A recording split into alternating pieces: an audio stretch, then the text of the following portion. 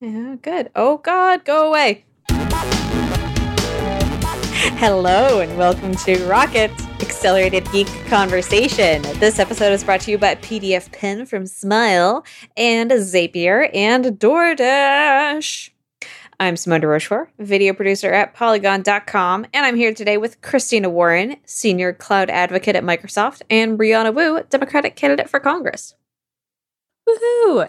And what was that about, Simone? Oh God, go away. What's that about? I was clicking into my system preferences to make sure that my mic setting was on, and it took me instead directly to the update that I have installed on my computer. It could have been anything from like a fly in your studio to like an ex just pounding on the door trying to get in. So Get out of here, Greg! I'm busy!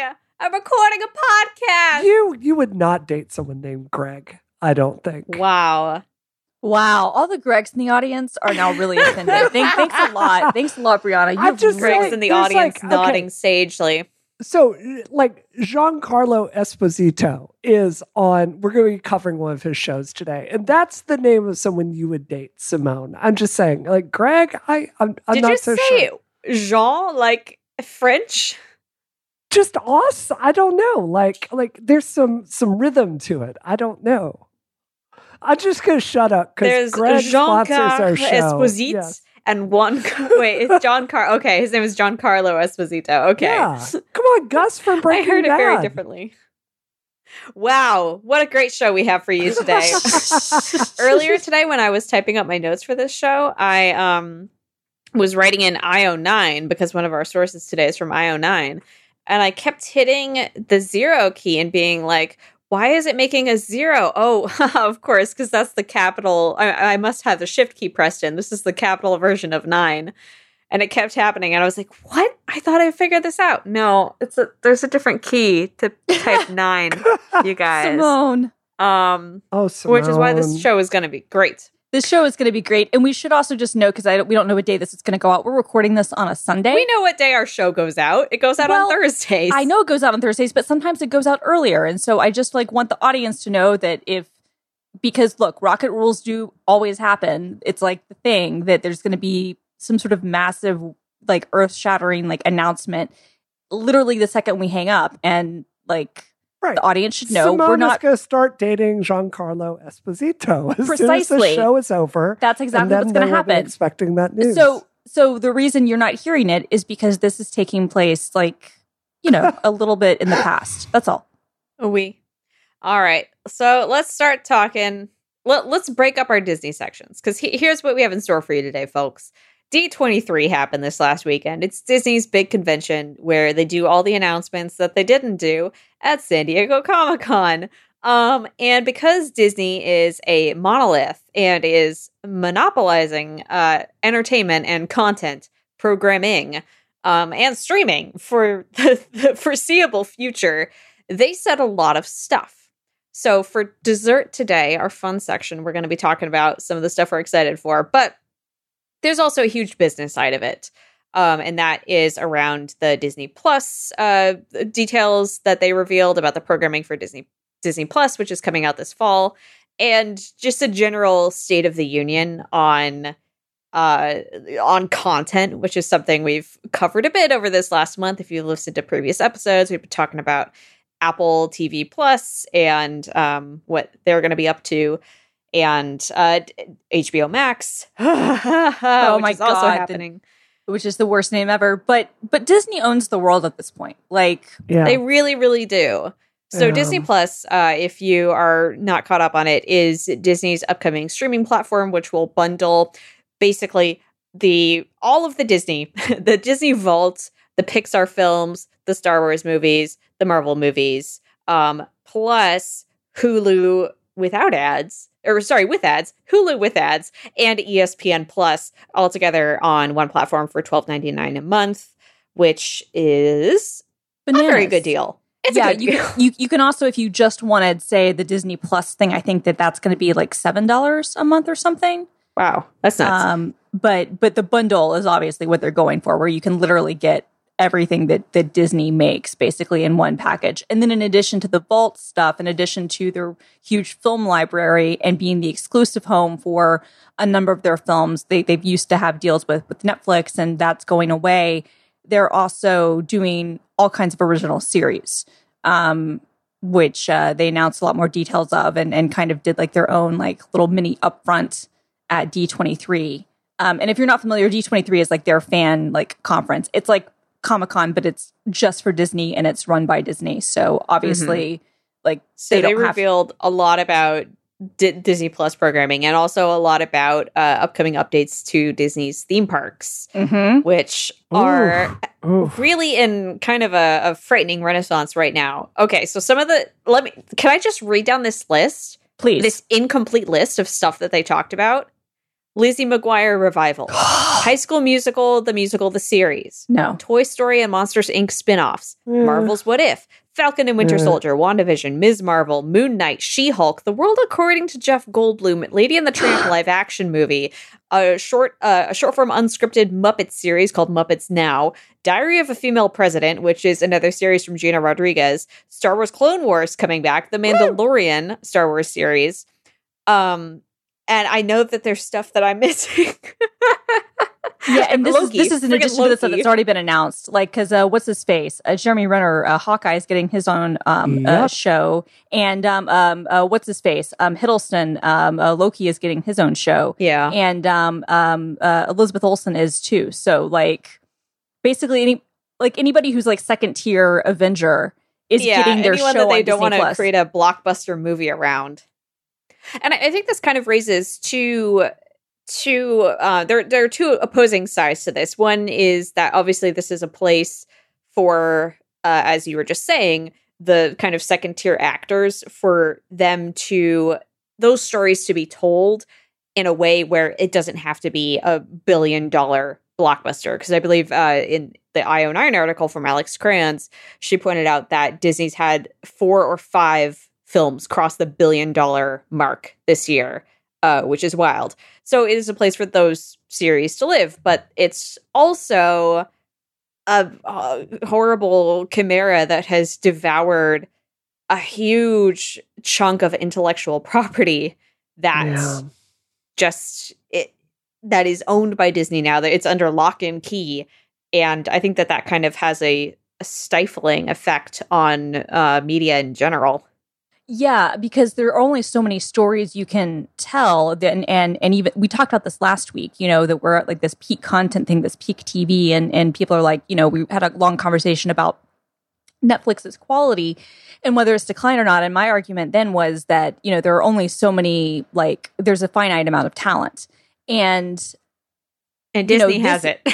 Right. Well, I was going to say, yeah, kind of, but also because they have all of this intellectual property, that makes it even like that like pushes it even more so. You know what I mean? Like, they are going to be very protective over what stories they can tell and what type of things they can do. And when so much of our culture is owned by one company, it's an interesting position that we haven't been in for a long time. Like, we went through this is a cyclical thing where you go through massive consolidation and then breaking things up and then massive consolidation again. That's been a media trend for as long as media has been a thing.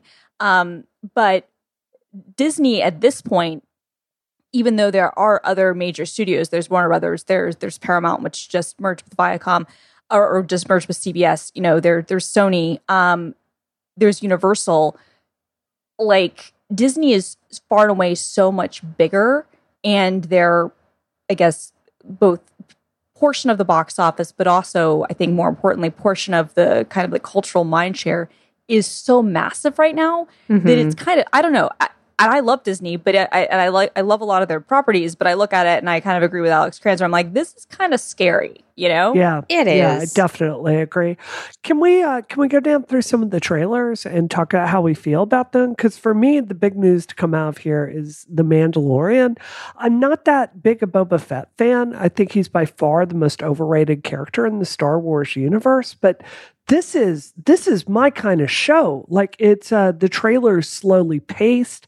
It's got that great music in it. It's got Giancarlo Esposito in it.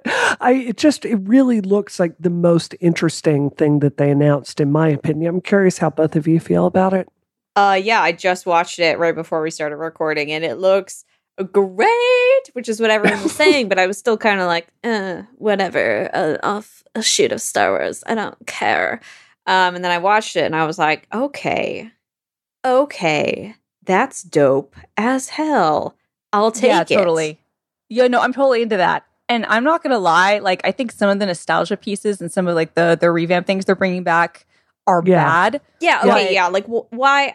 Okay, Lizzie McGuire is great. I will give you that. But why are we doing this? It's 2019. Thank you. Well, I mean, I think because I'm assuming Younger is not going to last forever, and she needs to get paid. And good for, well, you know, I mean, look, all hail Hilary Duff, like, whose song "Come Clean," the theme song to Laguna Beach, is still a bop. I'm just going to say it. But like, she needs to get paid. But yeah, it's a weird thing. I will watch that. I won't lie. It is weird though, like that they're bringing back High School Musical. Like, okay, the High School Musical thing it's American Vandal meets but I said this on Twitter. I think it's just American Vandal meets High School Musical because it is a faux documentary about high schoolers putting on High School Musical, the musical, in the high school where High School Musical is set. Which right, okay, but like but which wow. Which is nuts. Which is nuts. Also peak Simone laugh right there. But like, okay, now I'll admit, like I was too old for Lizzie McGuire, but I did watch it. I was definitely too old for High School Musical, but I loved Glee. But the thing is that High School Musical, the only exciting things was the time when Vanessa Hudgens accidentally sent her nudes to Zac Efron and Disney got mad at her. Like, to me, that's High School Musical. It's the drama happening like off screen, right? So this is perfect for you. Well, it would be, except this is a Disney thing, and Disney's not going to have any of that. Like, if this were Glee, which, you know, for all of its many problematic things, was bananas and had a great Tumblr community, I could get behind it. But don't you, like, my fear is, like, it'll just be completely sanitized to the point that the people, like, the queer teens in the audience who, let's be honest, are, like, the core demographic here, are going to be like, yeah, this doesn't have enough subtext for me. I don't care.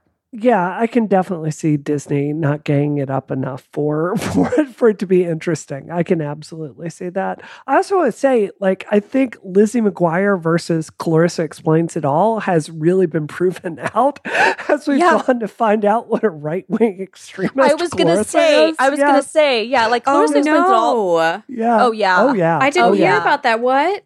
She's outer space Republican. Yeah. So, yeah. Melissa Joan Hart, sorry, you've been canceled. But Clarissa's still a great show. Don't get me wrong. Clarissa is also, though, like, this perfect 90s, like, encapsulation of, like, a perfect era. Like, I would still love to wear all of her clothes.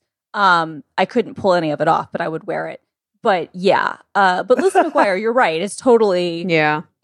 No. What's shocking to me, because what is Shia LaBeouf doing? Why haven't they done an Even Stevens? Like, where's our Even Stevens? Like, bring it back. Firmly broken his relationship with Disney at this point. Yeah, but he's like, done too much weird stuff. I know he has. I'm just saying, like, is he homeless enough that he has to go back and do an Even Stevens reunion? I think he has a movie coming out this year where he is portraying his own childhood and playing his own abusive father. So he is doing art. And he does not need to be part of Disney Plus. Oh my goodness! So can we talk a bit about the specs for this? Because I think some of the stuff that they're offering is actually it is interesting, and both sets Disney Plus apart from other services. So unlimited downloads for offline watching. Also, it's on literally every device. I'm not even going to read it.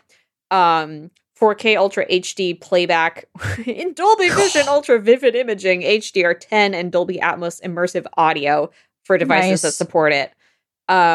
Which is, I mean, that's as good as you can get with home video right now, right? Yeah, well, no, yeah, and the important thing there is that it's both of the HDR standards. So you have both Dolby 8K? Vision. How come, Chief Willoughby? Exactly. No, but like there are two HDR standards. There's HDR10, which is the more generic one, and then there is Dolby Vision. And depending on who makes your TV and who makes your device will determine which one you can get. And so this is actually an important thing, because if you have like a TV that doesn't have HDR or doesn't have Dolby Vision but has HDR10, then you can still enjoy this. Whereas some of the other devices are like, oh, well, you have to have, or some of the other services, or there's weird like compatibility things. So this is very good. Yeah. I just want to be able to download a show I'm paying for and watch it in the plane without jumping through 3,000 hoops. I mean, let's go through it. Amazon Prime Video nukes that, like, what is it? Like a couple of hours after you download it, it feels like it's almost instant. Netflix, super quirky about what you can download. And what they also limit Yep. what you can do. Like now Netflix, part of that is ironically a Disney thing. Part of it is it comes down to the services who will allow downloads. So for instance, Disney won't allow downloads on Netflix, which is hilarious, even like for Netflix originals. But because this is a huge advantage of Disney owning the world and owning their own ecosystem and becoming the new Apple, and yes, listeners, I'm very aware that the largest single Disney shareholder is Lorraine Powell Jobs. I know all about the Apple Disney relationship. You don't have to tell me, but but like they can presumably, like, they have the rights to it all because they own it all. So they're like, cool, download it. Yeah. And then Hulu doesn't even have downloading, which is like, I love Hulu. Oh, I wonder if this means Hulu will get downloading. Oh, that's actually a very good question. So I want to go through the Marvel shows that they announced, because I mean, I feel so bitter about what happened to Jessica Jones and Luke Cage. I mean, I've never identified with any character as much as Jessica Jones. And I know for a lot of people of color, Luke Cage is a very special show for them. And I think we would all agree here, like they kind of murdered Netflix's Marvel lineup. We really really killed that. Oh yeah.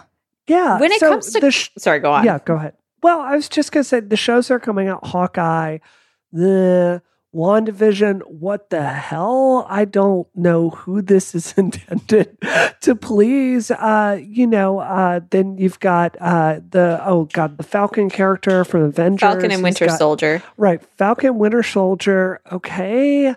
I feel like I'm not psyched about any of this. Yeah, no, I mean, I will give them the benefit of the doubt at first. But yeah, I'm a little concerned because the people who were clearly doing the programming, I mean, I think Daredevil, started off rough, but it became okay. Jessica Jones and Luke Cage were definitely excellent. What was the fourth one, the bad one? Punisher. And I actually like Iron Fist. I think it was much better for season 2. It was really good for season 2. I didn't watch season 2 of Iron Fist. But yeah, but those showrunners, those creators did really interesting things with the source material, and they really made adult like Marvel content, right? Like it was clearly like, this is the HBO version. This is not the ABC version, right? Like, whereas my concern with this stuff, even though they've got the big actors, which is great, is that are they going to give, I have the exact same concern about Apple TV Plus. Are they going to give the showrunners like breadth to tell adult stories? And I'm going to say no is going to be where my gut's going to go, is that we would, my gut tells me, and I hope my gut is wrong, but my gut tells me that Disney Plus would never have greenlit Jessica Jones. Yeah, I think you're totally right about that. I have a different opinion on that. Oh. When this was first announced, I really thought Disney Plus was going to be, like Disney cartoons for kids. I thought they would market it as a family safe kind of thing. And I'm like, yeah, I don't care. I like to go to Disney World, but just because that's like, it's a theme park of stuff to do. I don't particularly like Disney stuff. And then if you watch the Mandalorian trailer really carefully, they have things like alluding to a guy getting his head chopped off. Yeah, I mean, a lot of these trailers have some really, it's edgy, a little more edgy than I would expect from Disney. Yeah, that's true. I mean, okay, but there's like a difference. There goes into being like are you edgy, or are you like, like HBO, Showtime, like adult drama, right? Because there's violence getting your head chopped off, and then there's someone being like a rape and abuse victim, like in Jessica Jones, right? Okay, that very fair, very fair. And I guess that's what I'm getting at, is that they might be more willing to go further on the violence than we would have expected, which is great. So maybe they're going PG-13, and fine. But like, I want R-rated stuff. Like, if you're going to sell yourself as the service to end all services, which is basically what Disney Plus is kind of selling itself as, is basically we own all the content you want. If you're going to give your $13 a month to anyone, it should be to us. I'm an adult. I would like some R-rated content. And I would have said the same thing as a 13-year-old. As a 13-year-old, I would have been like, no, I want to watch the adult stuff. Like, because you can tell more complex stories, you can do, more complex things. I'm not even saying that you need like a ton of sex. I just, because, Disney's weird about that, but like just adult themes and adult conversations and like uncomfortable topics. And I don't know. So, but anyway, I'm 100% there with you. And I think really that's kind of the underlying problem and worry that I have with a company like Disney having control of everything, is that I think that as content creators, content companies become more monolithic, they will drive harder towards a middle of the road mainstream. And we won't get projects that are strange or complex or make people uncomfortable. Like Sharp Objects from HBO is an example I can think of, that even if you took out all of the sex, the underlying themes of it are so discomforting, and that's not something I could see existing on an Apple platform. It's certainly not. It would never be something. Even old Disney, it would never exist on Disney point blank. But we have this quote from Bob Iger to a group of analysts and reporters this week, where he said their goal is basically sign up as many subscribers as possible and get them into the service and give them a chance to enjoy the great intellectual property and product that will be part of that service, which is a nonsense statement made by a robot or a CEO to a room of analysts. But it's also, I think it leaves very little room to take risks. Yes. Which I think is why you have so much of the existing intellectual property being reused, being brought back out. That's why you have, like, they're looking back at their entire catalog. I mean, this was kind of the joke.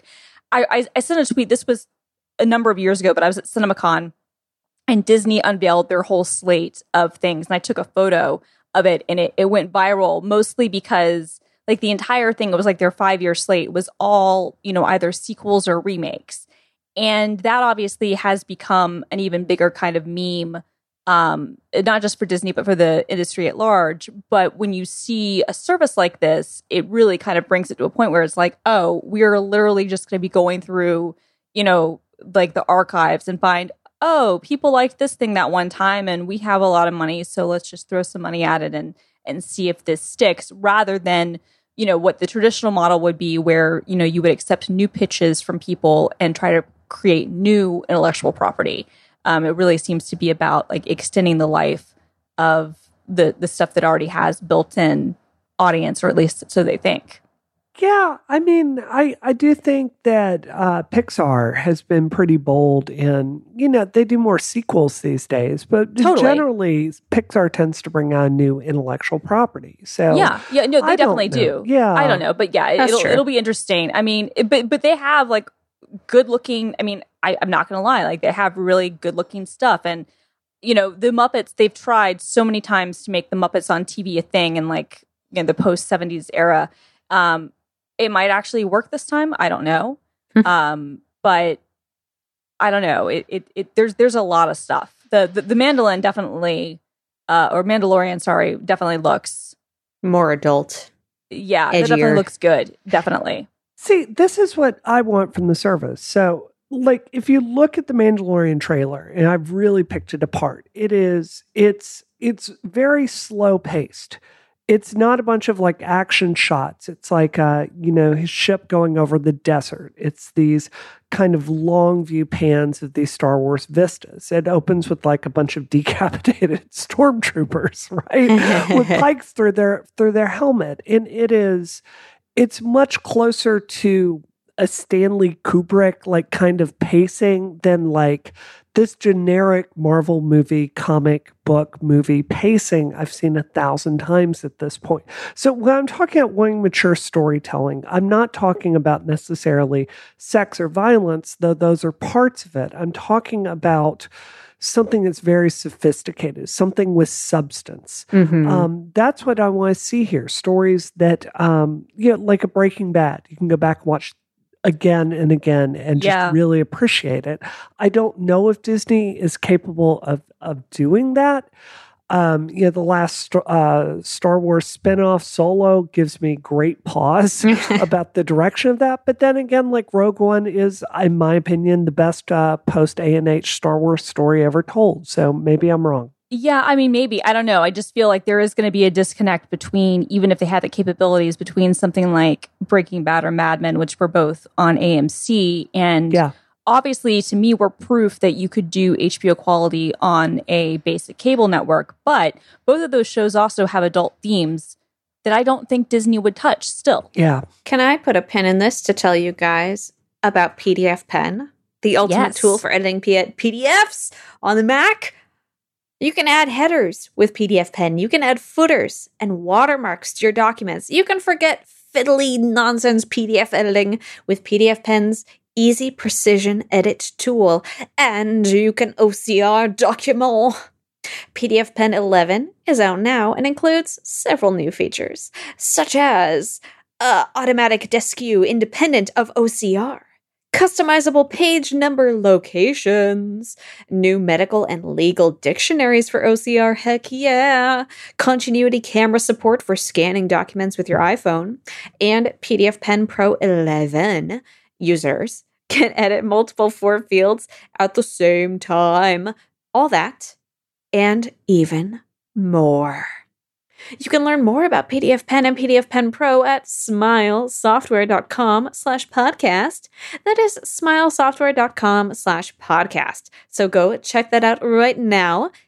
Thank you so much to PDF Pen and Smile for your support of this show and Relay FM. Thank you. It's my favorite PDF app, like ever. Seriously. We love them. It's the only one I'll use. Yes. We love them. We love Smile. Any final thoughts on streaming specifically before going on to parks? I kind of have one, actually. Yes, please.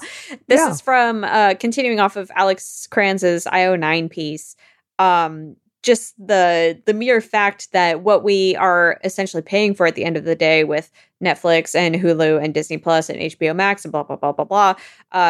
She describes it as an enormous marketing survey that you and I pay the privilege of being a part of. And I think that ties very neatly back into what we were just saying about kind of the sanitization and the mainstreaming of content, is that when you are giving this data over and creating for them a data set of what the most people will watch, all you need is something middle of the road that a huge, the mainstream, like the biggest amount of people will tune into.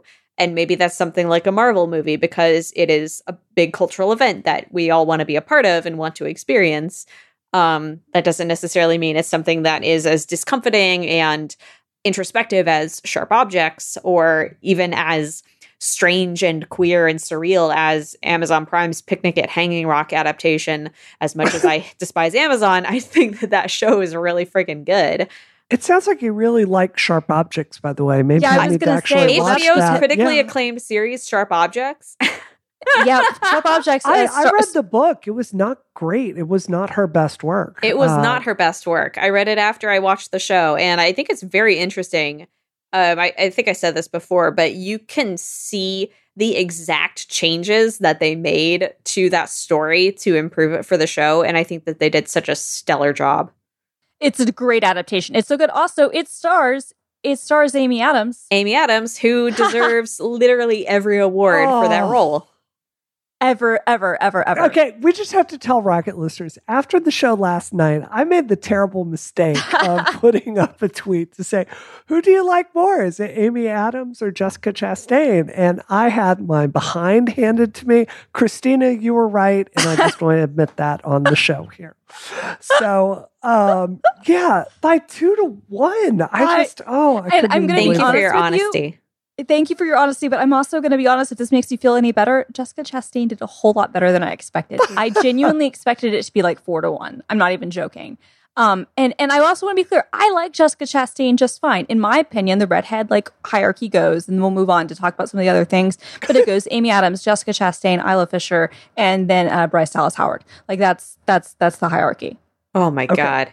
Well, I think the kid from Goonies would be about Bryce Dallas Howard. Well, I mean, I think everyone would be, but yeah, I mean, obviously, look, nepotism pays off, guys. I mean, like. Can we talk at the Marvel stuff just super quickly? Are there any of these Marvel products we are interested in on this show? Holy good God. You want to talk about the TV shows or the land? Well, I was talking about the TV shows. Oh, okay. Are there any of these we're interested in? The Black Widow show is finally coming. The what show? Black Widow. Okay. Yeah. I love Elizabeth Olsen. WandaVision, I saw the trailer. I'm interested in it, but I also don't know the direction that they're going to go with it. I think as an actress, she could pull it off, and I think it has the potential to be like a mature, interesting story about different timelines and what that means to your identity. But I don't know. I think it's really going to depend on the execution. Wait, they had a trailer for WandaVision? Yeah. What? Yeah. Ah, God. Because they had a trailer for Black Widow, but they haven't put it online yet, so I haven't seen it. I haven't seen that. Yeah. Yeah, no, that I can't wait for that movie. Yeah, like I'm here for ScarJo finally getting her own movie after what they did to her in Game. Rest in pieces. Okay, I am pretty excited about She-Hulk and Ms. Marvel, although I don't know much about like how those series will play out. I think I've never liked She-Hulk. I don't like. There are a lot of my friends that are psyched for this. I don't get it. Like She-Hulk is kind of a disposable character, in my opinion. She's thick, though. I don't know. Yeah, well, I mean, okay. I mean, fair enough. But like, and again, like this, I think goes to like what our fears are. But I mean, I'd never heard of Jessica Jones. Yeah. Yeah. Fair point. Fair point. All right. So let's talk about the park. Oh boy. Okay. There's so much. Phase 2 of Rocket's coverage of D23. Marvel Land and Star Wars Hotel. Okay. So we're going to start with Marvel Land. So they are expanding Marvel attractions at Disney in Hong Kong, at Disneyland in Anaheim, and Disneyland Paris. And those are the next big things that they are doing to us in Disney's quest to take over the world. So at Paris, for example, they're having unique hotel suites. But in California, they are introducing a bunch of Marvel cast members and locations, including one where you'll get in a Quinjet and fly to Wakanda, and Black Panther will be there, and there's a massive battle against Thanos, which the park goers will be recruited into. And these are all opening next year. I don't know about you guys. I want to gauge my relationship and my knowledge of Disney here. I feel like I haven't been very tuned into changes at Disneyland and Disney World over my life until I started working at Polygon. But it feels like there is a lot happening in theme park land that I'm kind of stunned that it's so huge. Yeah, they expanded, I know Disney World the best. They expanded Magic Kingdom a bit. Epcot has barely changed in the entire time I've been alive. Hollywood Studios has had a number of, smaller kind of changes. They don't know what they want to do with that. And I'll still call it MGM until the day I die. And they're opening up now Galaxy's End, which is a whole new area of that. That's the biggest upgrade by far. And Animal Kingdom, their really big update since the 90s was the Avatar section, where you still have to wait 2 hours to get on there. Where you have to where it's the longest line known to man. Because when I was there in July, we got our tickets late, and so we weren't able to do like our fast passes at some of the things that we wanted. Like the Avatar line was still insane, and it was one of those things we were like, no. Now I don't have my full travel schedule for next year for Microsoft Ignite the Tour, but I know that I'm going to be in Paris for my birthday. And so I'm definitely going to go to Disneyland Paris. And I am trying, like, my kind of unofficial goal, and I'll see how many of the cities I'll be close enough to, is I kind of wanted to try to visit like every Disney park in the world this year. Oh my God, you mad woman. Envy. So I think it's really notable that they are not bringing their Marvel Land down to Florida. And one of the reasons that's really interesting is if you go to Universal Studios, they made a really big bet on Marvel back in the NILs, the 90s and NILs. So they sure did. Islands of Adventure, which is their second park, which is, I'd say it's much more popular than the original Universal Studios. They have Harry Potter Land. Yeah, well, Harry Potter goes over both parks. Right. Yeah, but the whole section of like walking around the Harry Potter world, that's amazing. Islands of Adventure. Yes, it is. And then they've got all the Marvel rides. So I want to be really honest and say I enjoy Universal Studios more than Disney, even though it's like better rides and it's lower rent at the same time. It's weird like that. It is. But the Marvel stuff is really mediocre. You've got Spider-Man's ride, which is based on the Spider-Man TV show. It's a motion simulator. It's pretty good. It's probably the best Marvel ride there. You've got Doc Ott's Drop, which is pretty bad. The Incredible Hulk roller coaster is the fastest roller coaster in the world. It's so fast, I don't even enjoy it when I do it, and I love roller coasters. I don't know. It just makes me feel sick as opposed to adrenaline. I was really, really drunk when I went on it in last October. Yeah. I didn't throw up. I don't know. I had a good time. We have this thing after the big Ignite conference in Orlando where they rent out the park and then they have alcohol and food around for everyone. So it's like this perfect thing where literally you're walking around, all the food is free, and then they have just like free alcohol for the taking. Oh no. So it's a really fun time. Come to Microsoft Ignite. It's like included as part of the ticket thing. It's really great. I love it. Anyway, so you're probably right about it being too fast to be whatever, but I don't remember. Oh no. It's a fun ride. My overall point here is all of Marvel Land at Universal Studios is dated. And without it, because it's all the Fox stuff. Exactly. So they've updated Islands of Adventure lately. It's got a King Kong ride, which is exceptionally good. Yes. And the Jurassic Park area has been updated a bit. But overall, like without the Marvel section there, that's a huge blow to Universal. And when Disney bought Marvel, most people's first question is what's going to happen to this. I just think it's really notable that they're not bringing this to Disney World when they're bringing it everywhere else. That's really interesting. I have to think that and I don't know this for a fact, I would have to look into this, but I would imagine that there is probably some sort of clause in whatever licensing agreement Universal had signed with those Marvel properties that they would have the exclusive kind of maybe onus on Marvel brands in like Florida. That would not surprise me if there was some sort of like legal like thing around that. Now that will expire at some point, I'm sure. And this is now further complicated by, we didn't even get into this and we don't have to spend a lot of time on it, but it is worth mentioning that some of the big news of this last week in geekdom is the MCU split with Spider-Man.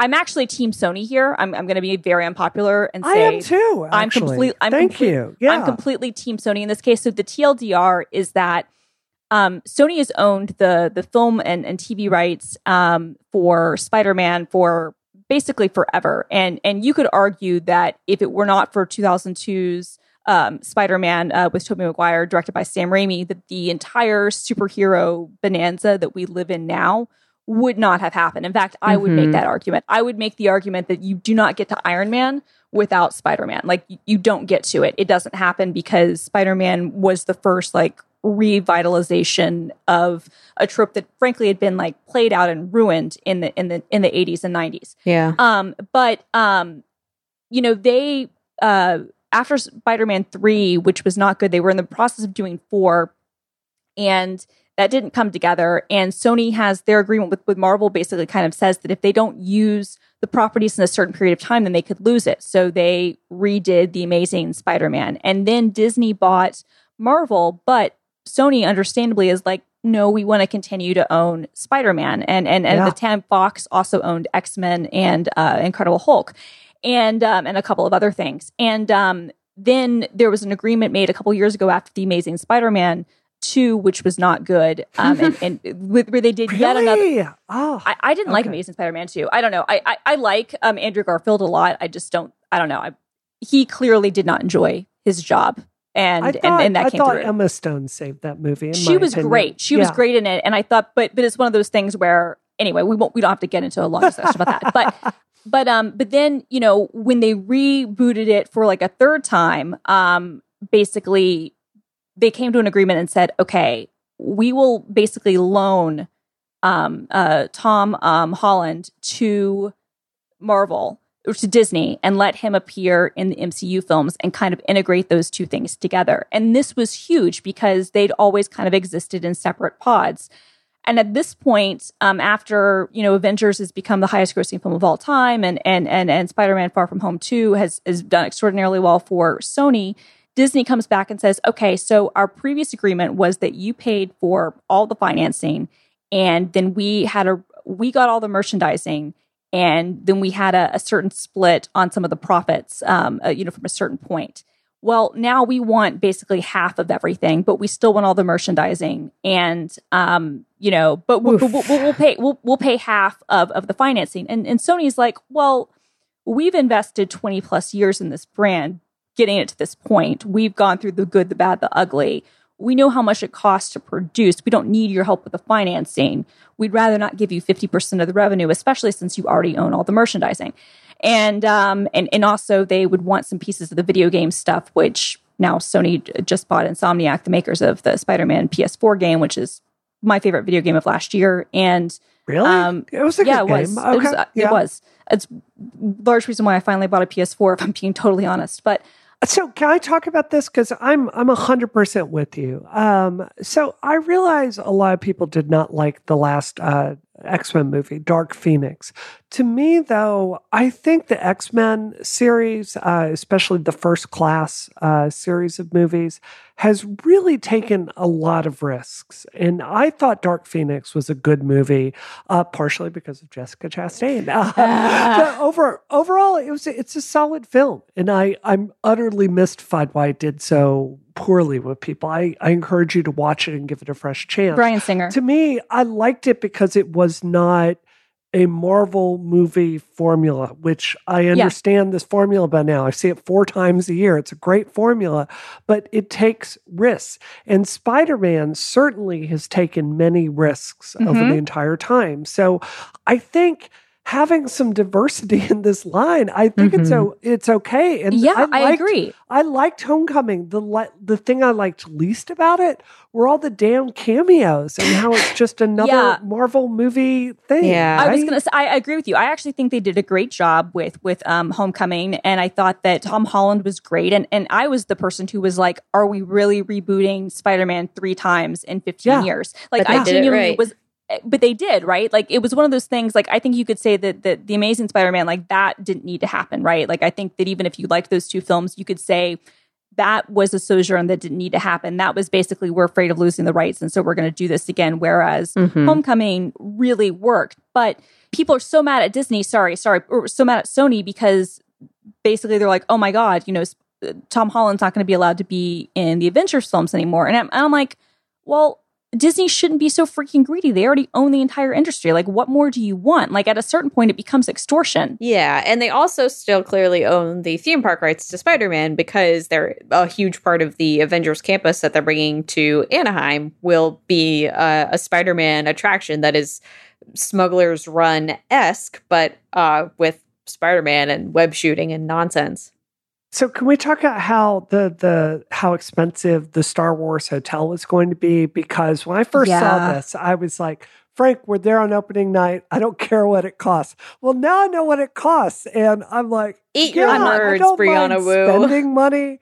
I don't mind spending money, but I do mind wasting it. And the fact how that much you is can buy this? a car for as much as a night there, I don't know. It is 2 nights minimum, and I believe $3,300 is the number that I read. Okay, hang on though. A cabin on the Star Cruiser, which sleeps 5, starts at $3,300. So technically, you could split it 5 ways. Yeah, but you know what sleeping 5 means? But sleeping 5 means that you have 2 people per bed, and then you have a rollout. Yeah. That's what sleeping 5 means. Okay, so like don't think that that's is only $660 a person, Christina. I understand that, and like if we want to go as a rocket, like if we want to take a rocket trip, actually that's not a bad idea. We should do a host trip. I would consider that. I would consider that. I would do that, or I would go with some of my girlfriends or whatever. I'm just saying, Bree and Frank, you and Grant, and then I'm in the rollout. I see how this goes. Or it could even just be the 3 of us, and we could leave them in at home. Like I'm fine with that too. But like, you gotta stay for 2 nights. That's $7,000. Okay, but let me describe why this thing is so dope. Yeah. go So ahead. it is a hotel, an immersive hotel that you can't really leave because it's an experience. You go there through a pod. It's a ship called the Halcyon. It's owned by the Chandrila Star Line. So you zip off to this spaceship. You board and depart. It's a 2-night adventure. So you go with a group of people. You leave with that group of people. Once you're in the hotel, all you see is, from outside, you see space. You're in space. There are aliens, including Chewbacca, apparently, walking around in the lobby. And then it has immersive experiences like a lightsaber training course. And, of course, a storyline. And perhaps a planet excursion or port day on Batuu, the home of Galaxy's Edge. So it does sound genuinely awesome. It does sound. Look, you're describing this, and as much as it costs, they are literally the line for people who are willing to give money to this thing will be so far out that starting at price is going to go up so quickly, and they will be booked solid for the rest of existence, right? Like I know that. But this is just... There will also be hidden spaces on the ship to meet characters having secret conversations and planning sessions.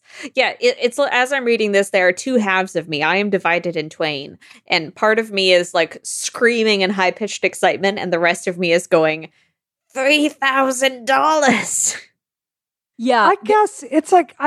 you guys know how much I go down to Disney, and I have strong feelings about what the ideal length of a Disney vacation is. So you've got 2 options here. You can go down for like a quick weekend, and 3 days at Disney is amazing. It's like a blast, and you just get a quick break, but you don't get truly rejuvenated when you work the number of hours I do. I feel like you have to stay down there for a little over a week to really feel reset for another year. And it's just because there's a rhythm to a Disney vacation, because you get down there and you're waiting in line, and at first you're like, go, go, go. And you need some time to get away from it so you can actually breathe and feel relaxed and connect. So like, I'm thinking about it, and it's like, at that much money, it's like you could fly down there and just do Disney at Hollywood Studios for like 4 or 5 times during the year. And it's just not defensible to me. I mean, I think that for certain families, if you were to go, here's my thing. It's a minimum 2 nights, but I think to kind of get what you feel like your value is, you probably need to stay 3 is what I would feel like, right? So you're talking about... I don't know about that, because they're saying it's a 2-night adventure. Okay. It has a storyline. Okay, well, if the storyline is 2 nights, then maybe that's different. Okay, at that point, I could see, even though I can't believe I'm defending this. I really can't. You're talking about spending nearly $7,000 for this all-inclusive thing. If you had a family of, say, 4, right? If you have like normal, like nuclear family, and this was going to be your annual vacation and you saved for it and whatnot, this is still very expensive, but this wouldn't be demonstrably more expensive than, say, going on a cruise. The difference would be, of course, is that a cruise would be longer, but your accommodations here presumably would be better. So I don't know. I feel like I said, they're going to sell out like there's no tomorrow. But I think that Bree is probably right, too, that if what you really want is the theme park experience and the other stuff, there are better ways you can spend like that much money than this. This is a 2-night adventure starting at $3,300. I'm wondering now if that, because you can't stay for one night. It's literally not possible to stay for one night. So I'm kind of wondering if they're even presenting a one night fee, if that makes sense. Like the $3,300, it's not quite clear whether that's for the experience total or whether it would be $6,600. Yeah, okay. You'll definitely be buying Disney tickets while you're down there too. I bet it doesn't include meals because Disney cashes out the meal plan. They push that on you so hard. I just say, like, look, when I got down to Disney at this point, can I tell you about something I did fun last time I was in there? I looked on Turo and I rented an Alfa Romeo 4C, which is it's a 4-cylinder turbo car that is like, it doesn't have power steering, but it's so nimble and quick. And I'm blasting around Florida and I'm going to NASA and going to all these places. I rented that for $150 a day. And I had an absolute blast. Frank and I went to Machine Gun America and I got the NRA on my butt. That cost us about $300. And there's just so much awesome stuff to do in Florida. I was going to say, here's the thing. Like $3,300, whether it's for the 2 days or the 1 day, is still $3,300 for Orlando, Florida. Like you have to kind of like, and I get it when people go to Disney and they go all out, like that's part of their whole experience. And for a lot of families, and this is one of the reasons why Orlando was hell, is that, but you can also understand is that families have, many of them have saved, up for the entire year, maybe multiple years. And then this is like their big thing, right? But because there are so many hotels and because it's a cheap area in general, like you can get much more value for doing other things. Like I always stay. My Orlando life hack now is that I stay in one of the Marriott vacation villas rather than getting a regular hotel room during Ignite, because it's a little bit further from the convention center, but with traffic, it's not that bad. And then I get like a full apartment rather than, like the tiny, like crappy hotel room. And I have laundry in the room, which is the most important thing. Nice. So, and because of things like DoorDash, I can get Red Lobster delivered to my door. So not having room service doesn't matter. Interesting that you should bring this up, because this episode of Rocket is brought to you by Zapier. This episode of Rocket is also brought to you by Zapier, which I know how to pronounce now. Growing a business is hard, especially when you're spending hours every day moving data from emails to spreadsheets to wherever else. Wouldn't it be easy if all these things worked together without you lifting a finger? Yes, it would. Zapier is the easiest way to automate your work. It connects all of your business software and handles work for you so you can focus on things that matter most. You don't need to waste any more time on tasks that you know could be automated, because that's what Zapier was built to do. So if you work in sales, for example, Zapier lets you instantly engage with leads and send them to a CRM or spreadsheet. Whoa. And then it lets you notify your team so that they can act fast on every opportunity. But whatever your business, you can build the exact solution you need in minutes without writing code or asking a developer for help. Oh, and with support for more than 1,500 business applications, it's no wonder that more than 4.5 million people are saving 40 hours a month. That's like a whole work week. It is, using Zapier. It is super cool. I logged right in and they were like, oh, do you want to set up notifications in Slack when something happens in Google Calendar. And I was like, yes! There's actually this issue we've been having with Google Calendar where Polygon's room keeps getting booked by people outside of our team, which is not supposed to happen. But I can actually set up notifications so that every time that room gets booked, I get a reminder in Slack, which is perfect. Because, I mean, we don't have that many meetings there, so it's not like I'm getting overwhelmed. And also, I kind of want to know what's going on in there because there's a lot of tech stuff in there. So I should be aware who's moving in another room. And then if something comes in from somebody who's not supposed to be in a room, then I get told that somebody thinks they can come into their room, and that's not okay. I also set up a cool thing with Gmail, that's the word I'm looking for, Gmail and Drive, where it just like harvests attachments from emails and puts them in Drive, which is pretty cool. Right now through November, try Zapier free by going to our special link, zapier.com/rocket. That's zapier.com/rocket for your free 14-day trial. And then you too can see how easy and simple it is to use. Go there now, check it out. It'll save you so much time. Zapier.com/rocket.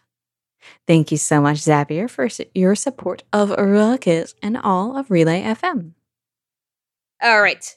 Does anyone have any final thoughts about Disney parks and general ownership of our lives? I know I'm going to go and Christina's going to go too. Like, let's just own it right now. Eventually, I will find $7,000. I will go down there. So. I am actually serious now that I say this out loud about a host trip. Also, Disney, if you're listening and you would like to sponsor us, we would love to do a live podcast. Oh, God. Yes, from the Star Wars Hotel. Actually, yeah, send me to the friggin' Star Wars Hotel. I will LARP the crap out of that. New topic. Disney is making LARPing mainstream. Actual new topic. Let's talk about what's coming up for us in September. Bree, take it away. So there's a whole lot of rumors coming out about Apple's lineup. We do this every year, kind of looking at the new iPhone. I think, can we start with this one first, Christina? So long story short, the new iPhone from the, according to Bloomberg and Mark Gurman, legendary reporter over there, Apple is coming out with the update for the iPhone this year, including 2 Pro models. It looks like the emphasis is going to be on the camera yet again.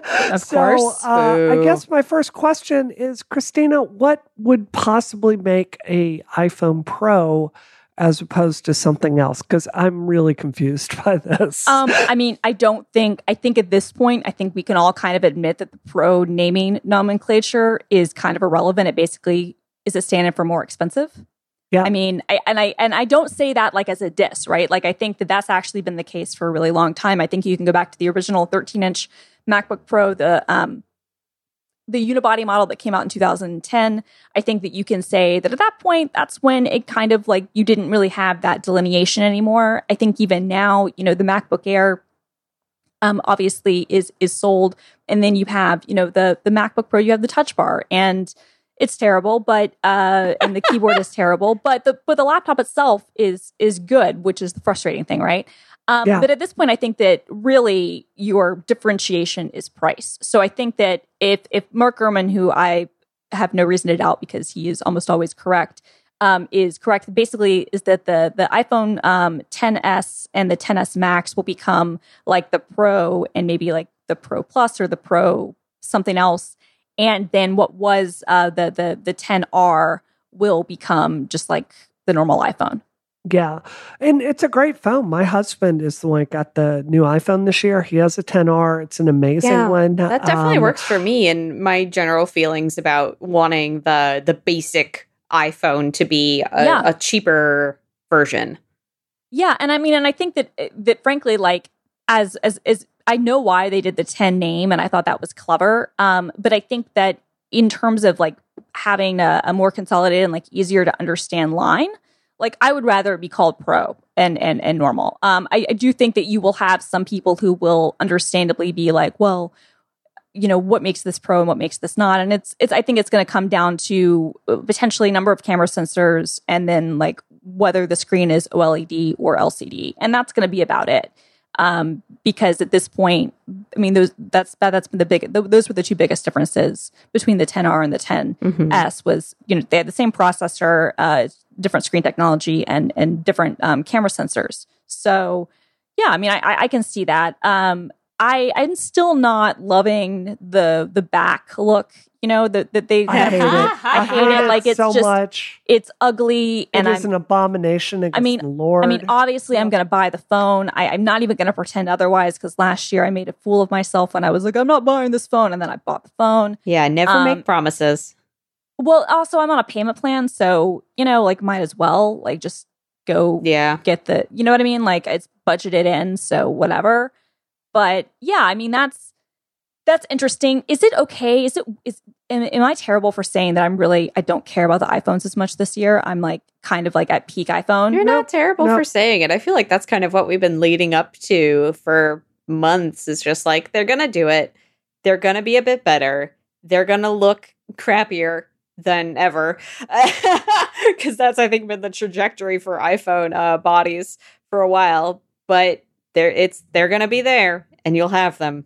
I would absolutely pay $1,200 for an iPhone that was the XS Max size with Apple Pencil support. I would buy that in a heartbeat. That would be cool to take notes on. That would be cool. Man, you guys, I need to be put in a program. I was looking at iPads the other day. I was thinking about great. It it's entirely worth it. But I will make a promise here on this show. One of the reasons I love my 2000 Boxster so much, it's beautiful. It is a fine, gorgeous object that is classic, and the person that owned it before me loved it to pieces. I love it to pieces. And the longer I have this really old car, the more special it is. And now that the iPhone has hit a point where my original iPhone 10 is not any slower at this point, it's weird to describe, but I feel this intense bond with it. I got the absolute maxed out model. It's in my hand all the time.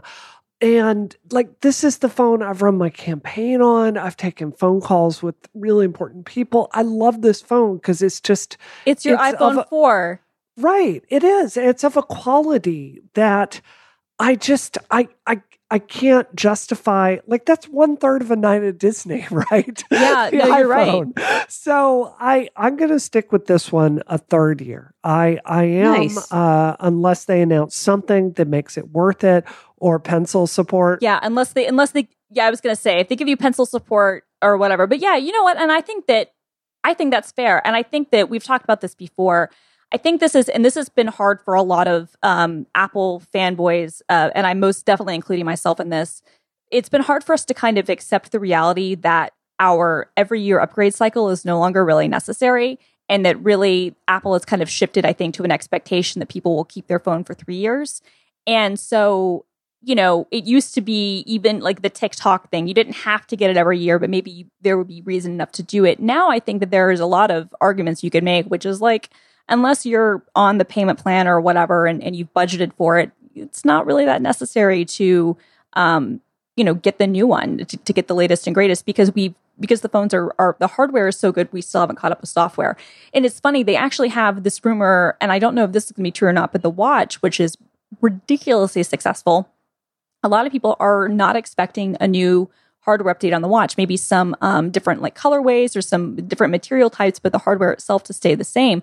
And part of me was like, well, that seems silly. And then I thought about it and I was like, actually, if it runs, Watch OS 6 well enough, why wouldn't they just continue to use the same hardware? Because then they can get their margins down. They can get their margins up rather, by continuing to use the older hardware.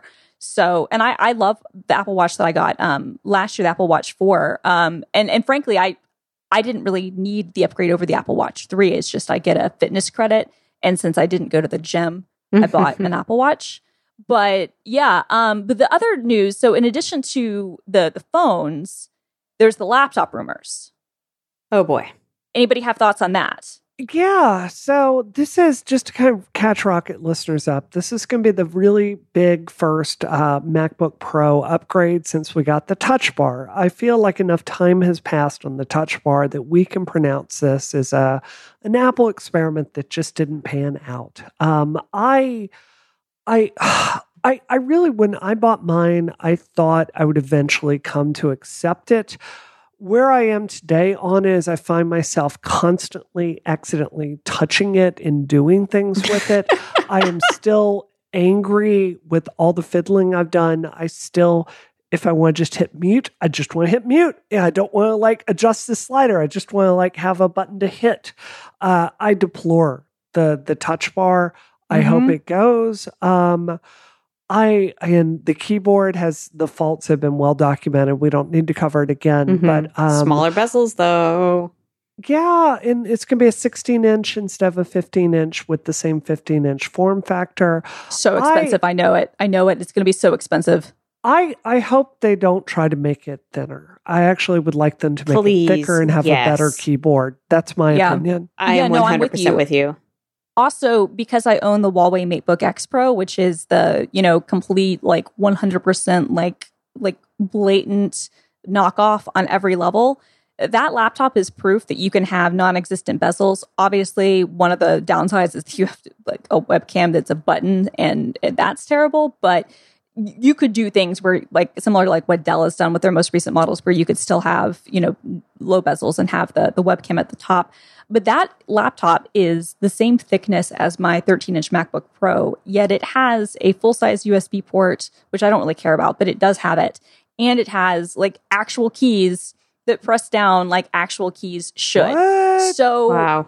It's possible to do this. And then the screen size is bigger. It's the same physical size, but it's a 14, it's like a 13.9 inch or 14.1 inch screen. And we know it can be done because Huawei has done it better. So I'm hopeful. My only kind of fear with this is I'm going to see this 16-inch MacBook Pro. I'm going to want it, and then it's going to start at $3,000, and I'm going to be like, that's a night at Disney, Star Wars Hotel, and It's really true. It's always been true. It's especially true now that the right time to buy a MacBook is when you actually need it. This is true. Because, the yearly upgrades has not been relevant to do that.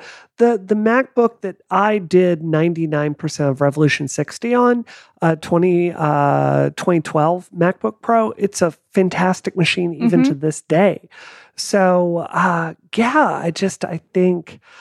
I don't know. I think I'm excited to see it. And I'm sure when it comes out, it will be worth spending $3,000 on and having it last 5 or 6 years. So, well, maybe I'll get a refurbished iPad. I was gonna say. I mean, we say that, and then I'm like, my iMac, which was amazing, was $3,000.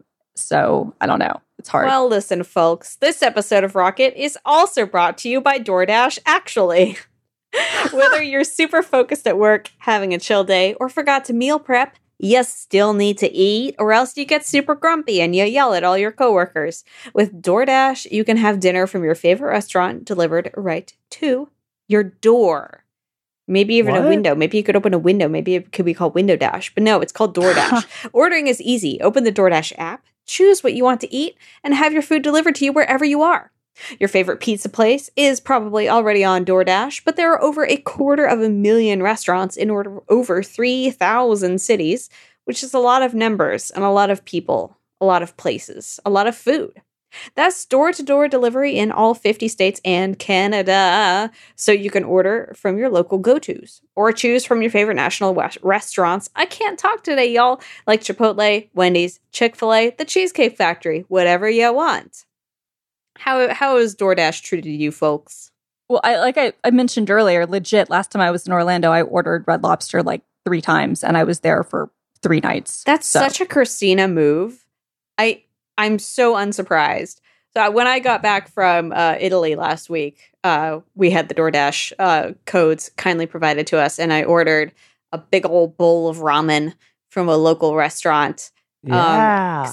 The idea of cooking was so impossible to me. It still actually feels impossible to me. But I got just delicious ramen delivered right to my door, and I sucked it right down. And right now, you can suck it down too. and get $5 off your first order of $15 or more when you download the DoorDash app and enter the promo code ROCKET. That is $5 off your first order when you download the DoorDash app from the App Store and enter the promo code ROCKET. So download that app now, start planning your delicious dinner that you will not have a hand in cooking. Don't forget that's promo code ROCKET for $5 off your first order from DoorDash. Thank you so much, DoorDash, for your support of Rocket and Relay FM. Folks, Christina, what are you up to this week? So I do have an update from last week. I had the sandwich. Tell me. It is worth it. It all the hype about the Popeyes chicken sandwich is true, and it is worth it. It was so mad. It was a ridiculous process for me to get to Renton to get it. So Simone, you're from Seattle, so you know. Yes. And we drove to Renton from Redmond, and with the time of day that we went and dealing with like traffic, it took us almost an hour to get there, and then we had to wait. Like the line wasn't long, but after you ordered, like it was a long wait for the sandwiches because the poor employees who honestly I feel like we should send them Chick-fil-A or something, like because as far as I can tell they're like they haven't been given more employees and more hours to compensate for the increased sales. Like they were like assembly lining it. Like it was intense. Wow. How did this start? Was it just that Twitter war with Chick-fil-A? I think it started with the New Yorker article. I think that when Helen Rosner wrote the Popeyes chicken sandwich will save America or something like that, I think that was the start. And I think it was buzzing before that because they did this. There was this restaurant in California that had been serving Popeyes fried chicken as their own entree, like reselling Popeyes fried chicken. Right. And then Popeyes, when they released the sandwich, previewed it at this restaurant. Like it wasn't available at Popeyes. It was only available at this restaurant, like a sit-down restaurant. Oh, right. That's awesome. Yeah, that's true. Well, there've been a lot of hype, but I think it started with the Twitter stuff. I think it just like there are a lot of reasons, but it's become a true phenomenon. And anyway, we had to wait 20, 30 minutes for our food to be ready. And then we ate it, and I got one for Grant and brought it home to him, which was a 30-minute Uber ride away. And so he got his lukewarm, and it was like the best sandwich. And we are Chick-fil-A diehards. Like we're from the land of like good Chick-fil-A, right? So like we know like the difference. No, this sandwich is incredible. If you have the chance to get to a Popeyes, I highly recommend it. So this week, nothing that I do will top that because unfortunately I live too far away from Popeyes to make this like a regular thing. But I wish I could because then I would like DoorDash it every single day. I'm not even joking. Wow. It's really good. So, but other than that, I've just got some work stuff going on, and I'm going to be out of town, I guess, in 2 weeks for XOXO. But yeah, I don't really have much else You'll see going my on. coworker Brian there. He's going as well. Excellent. Yeah. Excellent. And also, if any listeners are there, Rocket rules obviously apply. I was able to meet some listeners last year, so if you see me at XOXO, Rocket rules apply. Free drinks.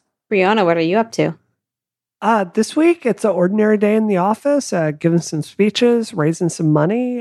There was I participated in a documentary after the Christchurch shooting in New Zealand. They sent over a film crew to cover it because, HN was started during Gamergate. That came out this week. I don't watch work that I'm in ever, but I'm told by everyone I know that it's really, really, really good and powerful. So if listeners want, you can check that out. They take a really hard look at both of those mass shootings there. You have to remember in America, we're kind of desensitized because these kinds of mass killings are every single day. In New Zealand, they are not. And they are really wrestling with some difficult questions after that. So you can do that. All right. What am I up to this week? We're going into rehearsals in the space where our show is going to be in at Center at West Park, which is very exciting. And a lot of my coworkers are actually on vacation right now. We didn't, all line it up to go on vacation together at the same time. But I have a video coming out about Pokemon Go and how it's good and how people should play it. So stay tuned for that, folks. I went shooting in on Thursday in Central Park. Nice. And I was so tired and so hot. And I have a broken foot. So know that I did this for you. You have a broken all foot? of you viewers. Yes, I broke I broke a bone in my foot. I have a bone that is broken. No. My first Oh my broken God. bone. Baby's first broken bone. But Christina, where can we find you Yes. online?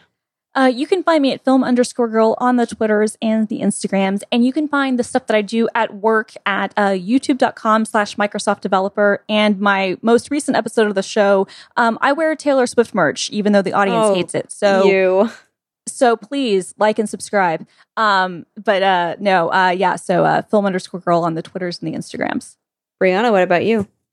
You can see me on Brianna Wu on Twitter, developer Brianna Wu on Facebook. If you want to support my campaign for U.S. Congress, you can do that by going to supportbrianna.com. You can find me at youtube.com/Polygon and DoomQuasar on Twitter.